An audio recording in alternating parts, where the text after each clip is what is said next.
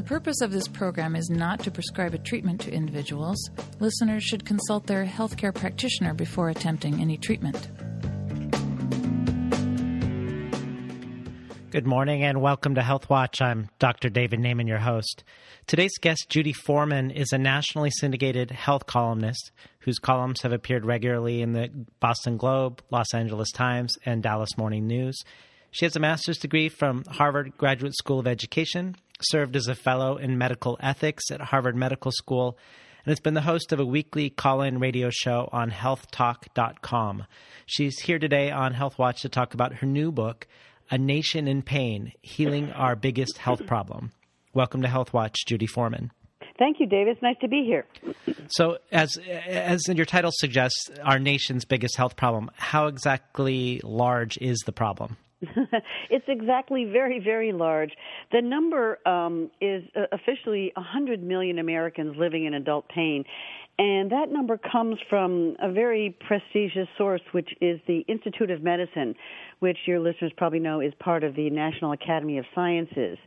And the number of 100 million actually is probably an underestimate because it doesn't count kids, it doesn't count people in the military, and it doesn't count people in nursing homes. So it is a very large number. People are usually shocked when they hear it, but it's bigger than cancer and heart disease and diabetes all combined. I should say that in this 100 million, there's a degree of suffering. Some people have relatively moderate pain, but an estimated 10 to 30%, so that's a sizable chunk of people, are living in severe disabling pain. So it really is a big problem, but it's kind of like a hidden epidemic. A lot of people don't think about it. So given that it is so widespread, so common, why is it that doctors seem to know so little about managing it? Because they don't learn much about pain in medical school is the short answer. There was a very good study a couple years ago by Johns Hopkins University researchers, and they looked at 117 medical schools across the country in Canada, and they found that the median number of hours spent learning about pain over 4 years of medical school was 9. That's not very many, given that chronic pain is the main reason people wind up going to doctors in the first place. So the really big infrastructure problem, or one of two that I see, is the lack of pain education in medical schools. And I would kind of challenge your listeners to, next time they go to the doctor, ask your doctor, just in a nice way, how much pain education he or she got in medical school. And they'll probably be embarrassed and look a little sheepish and say, God, practically none.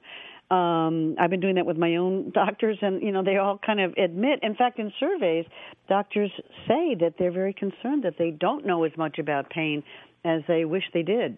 And why would you think that medical schools wouldn't teach it in proportion to how often people would see it in a practice as a doctor? I don't think that's how medical schools are set up. In fact, I had one prominent neurosurgeon from your part of the country tell me that medical schools are kind of the last bastion of feudalism in this country, that they're really very kind of hidebound and doing things the way they've always done it, which is a lot of lectures, and it's very turfy. If you're a professor in a medical school and you've been teaching XYZ for 20 years, you don't want to give up that turf or your claim on your students' hours so somebody else can teach a different topic. And medical schools, I think, don't tend to organize themselves around what brings patients to doctors. They have sort of a more academic orientation, but ultimately that doesn't really serve the mission of medicine as well as it could. One of the more interesting sections of A Nation in Pain for me was your section on gender. And it was fascinating to learn that women are not only more likely to get painful conditions, but also more likely to experience more pain from the same condition. And this includes osteoarthritis, TMJ, headaches, neck pain, sinus pain. What are some of the theories why women would be more likely to get painful conditions and also experience more pain? Yeah, and also to be undertreated or dismissed a little bit more often than men. Nobody really knows why, but hormones clearly play some sort of a role.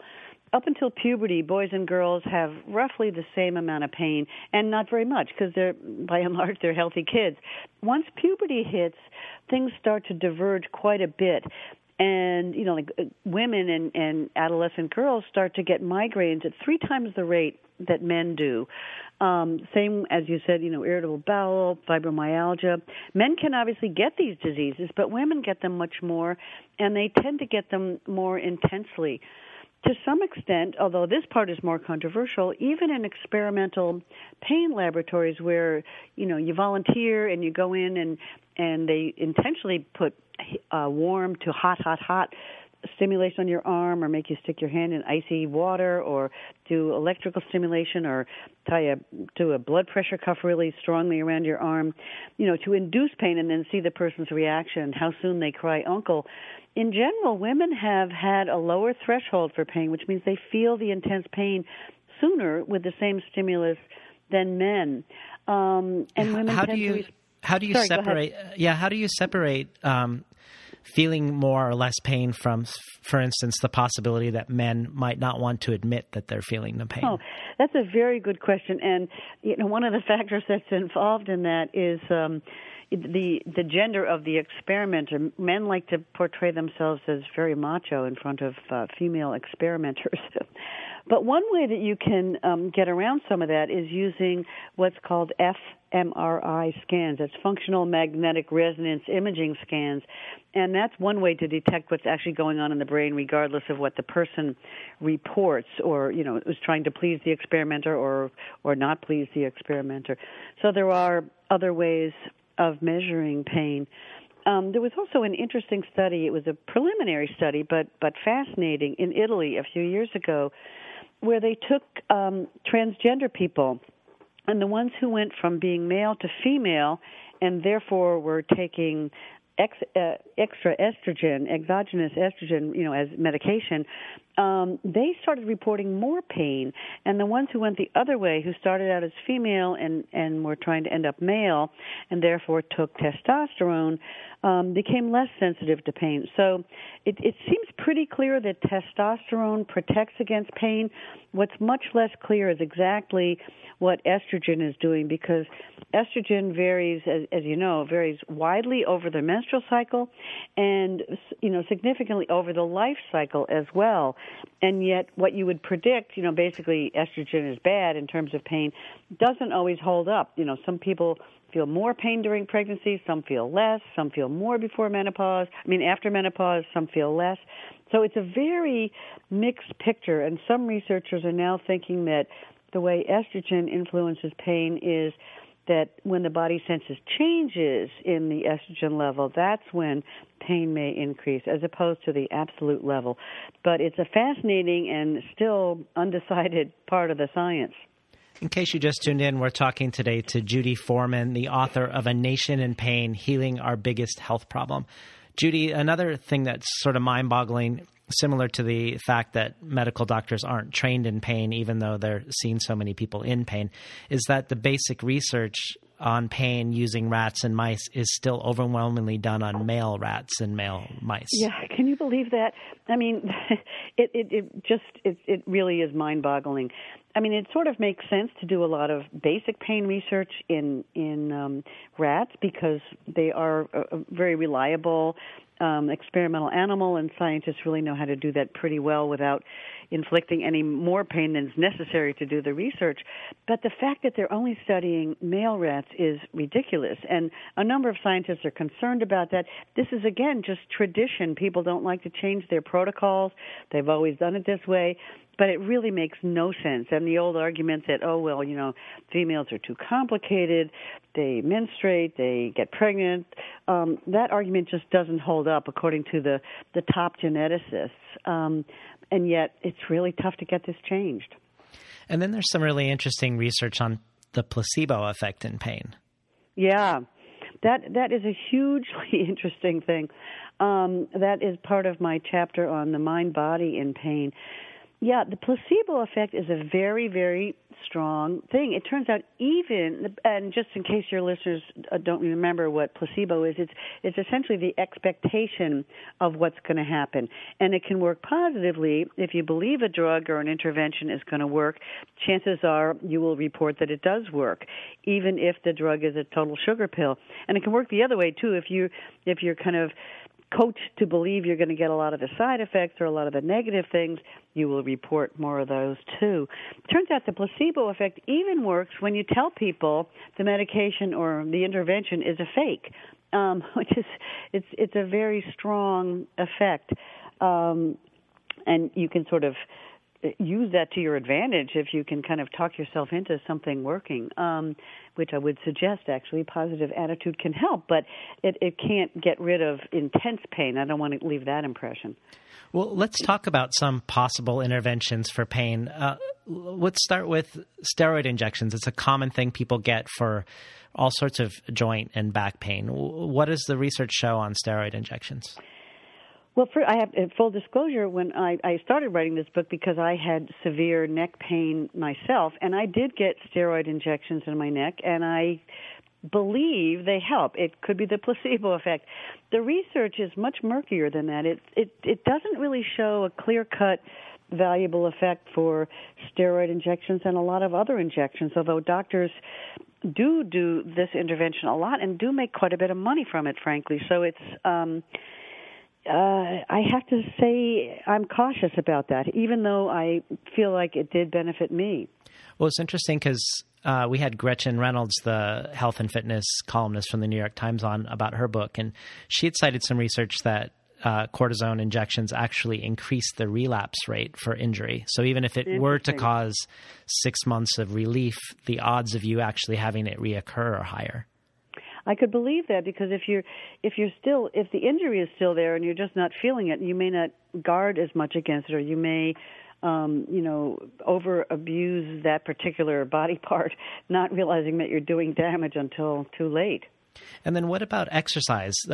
Obviously something that when you're in pain, you're disinclined to do. Is there a lot of studies on exercise when you're actually in pain and whether you should be listening to those pain signals or pushing through them?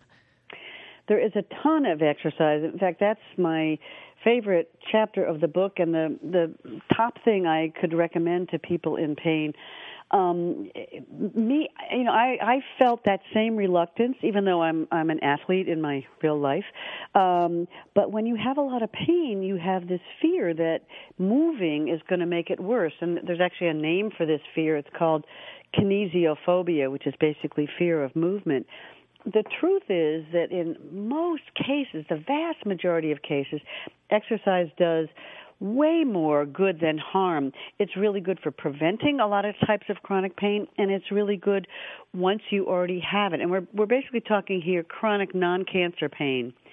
And, you end up, I went to something that people sort of jokingly call boot camp at one of the hospitals here in Boston, and they put you through your paces. They made me do exercises that I was sure were the exact wrong thing to do for my neck, and I got better. And a lot of people get better. In fact, it is the closest thing we have to a magic bullet for pain, but it's really tough to get people to do it. But if people read my book, you'll see some inspiring examples of people who really have made their pain a lot better, and exercise seems to be what did it. And we should be clear that this is good for chronic back pain, for instance, but may not be good for an acute injury. Yeah, I think, to some extent, paying attention to your body's signals in the acute injury, and that's a good point that you brought up. You can wait till it dies down a bit. But in general, there's quite a, in fact, medicine very, very well. And usually in medicine, the data are kind of all over the place. Getting a really clear finding is hard. With exercise, the findings really do all line up in the good direction. But as you say, if you're right in the midst of a huge attack, wait a little bit. Judy, you have an interesting section on marijuana and pain and about its traditional use historically for pain, but also some of the hurdles around how to actually do science today that could either show its benefit or show its lack of benefit. Can you talk a little bit about the climate that we're in and what we know and don't know? Yeah, well, the climate is changing rapidly. In fact, it's kind of hard to keep up with it. But historically, the U.S. government it's gone back and forth, but it has marijuana classified now as a Schedule I drug, which is the most restrictive category, and which means, and this is completely wrong, that marijuana is not accepted for medical use and has a high potential for addiction. Marijuana does, in my research and my review of the whole thing, does have a clear-cut medical potential, and definitely does not belong in Schedule I. I mean, that's with the most serious drugs of all. So, given this attitude by the government, it's been very tough for American researchers to get their hands on pure, high-grade marijuana. I mean, if you're a scientist, you can't go out in the street and buy marijuana because you don't really know what's in it.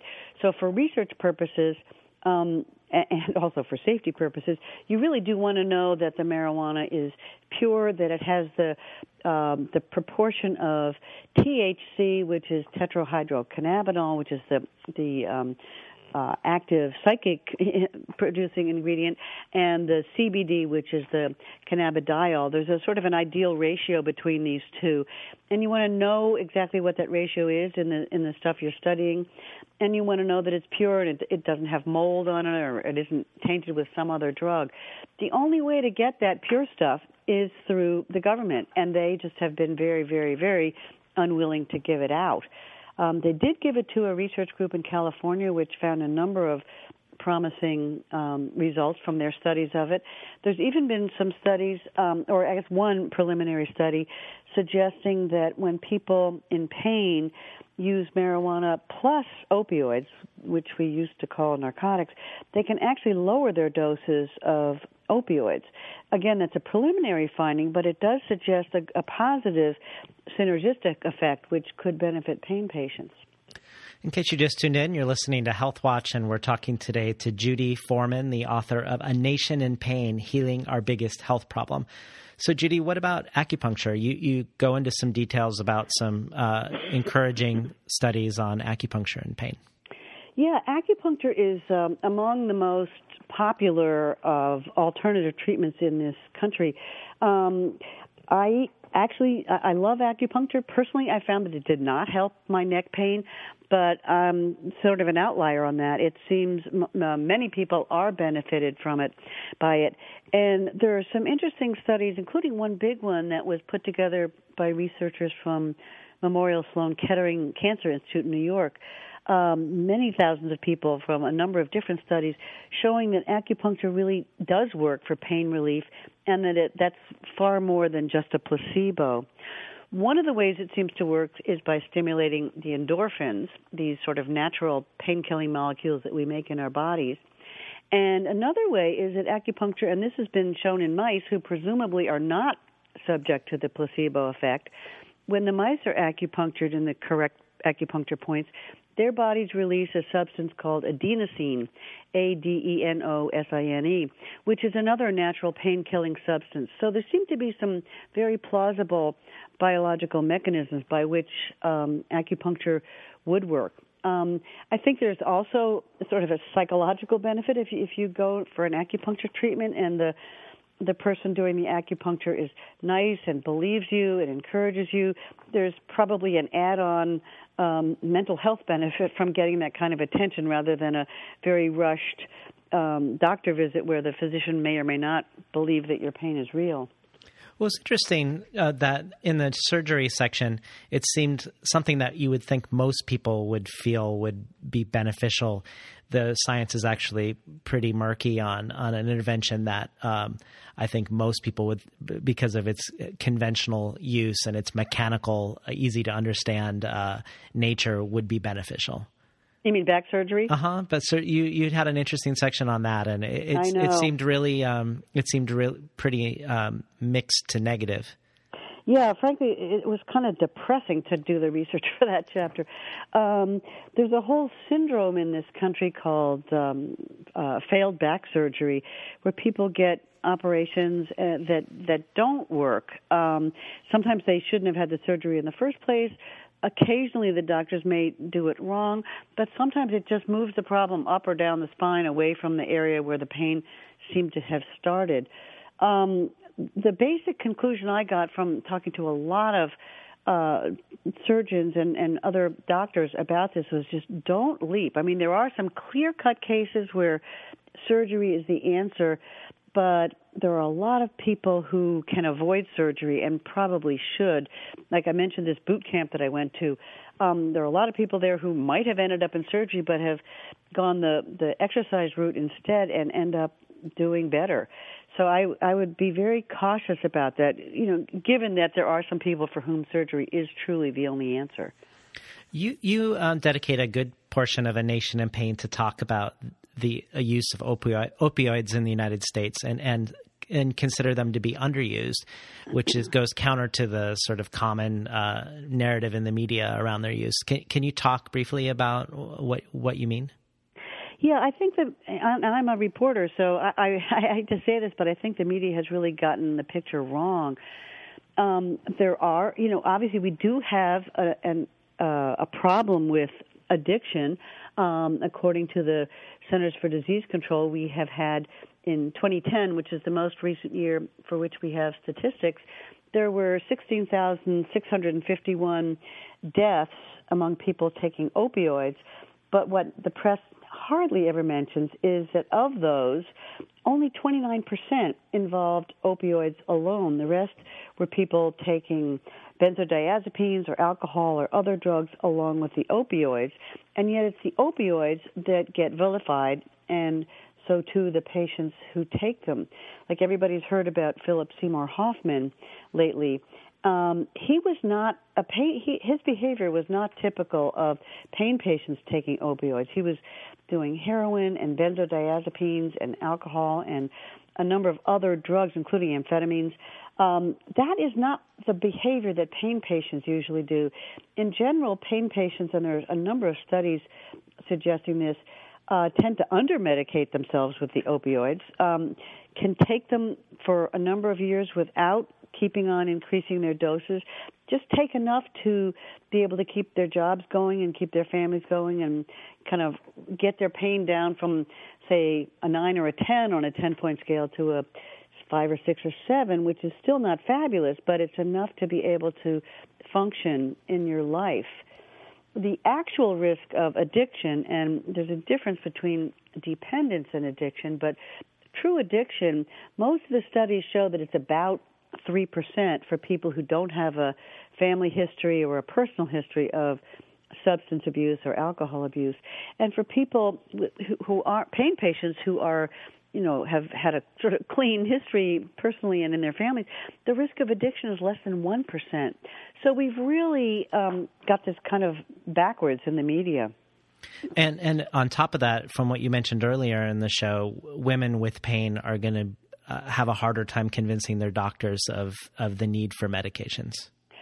That's a little bit more mixed. Sometimes some hospitals and in a couple of studies show that women are more likely to get the drugs, but in general, women do have more trouble convincing their doctors that they're in pain.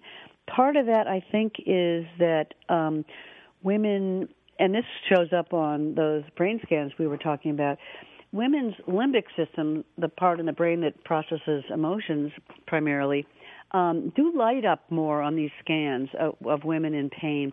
So I think in some very real physiological way, women do feel their pain in a more emotional way than men do, and they may present it that way to the doctors. And doctors, in general, don't like emotional presentations of things. They'd rather have a straight factual presentation.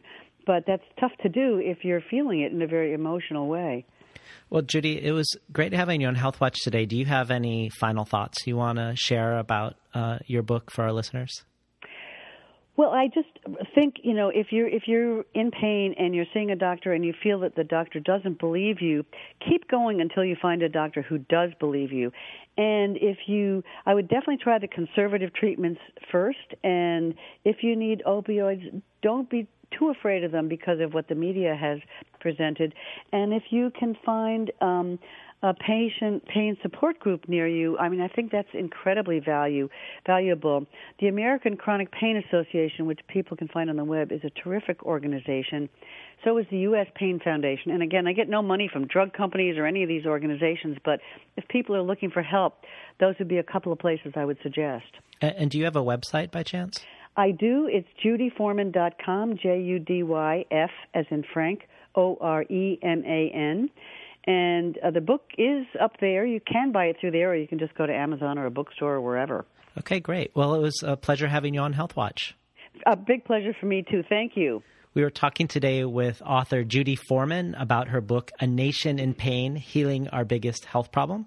You've been listening to Health Watch. I'm Dr. David Naiman, your host. And if you missed part of today's program, later today you can go to kboo.fm/healthwatch, or you can go to the iTunes podcast store and type in Health Watch, one word, and pull up the entire archive. Stay tuned for the rest of the Monday morning radio zine.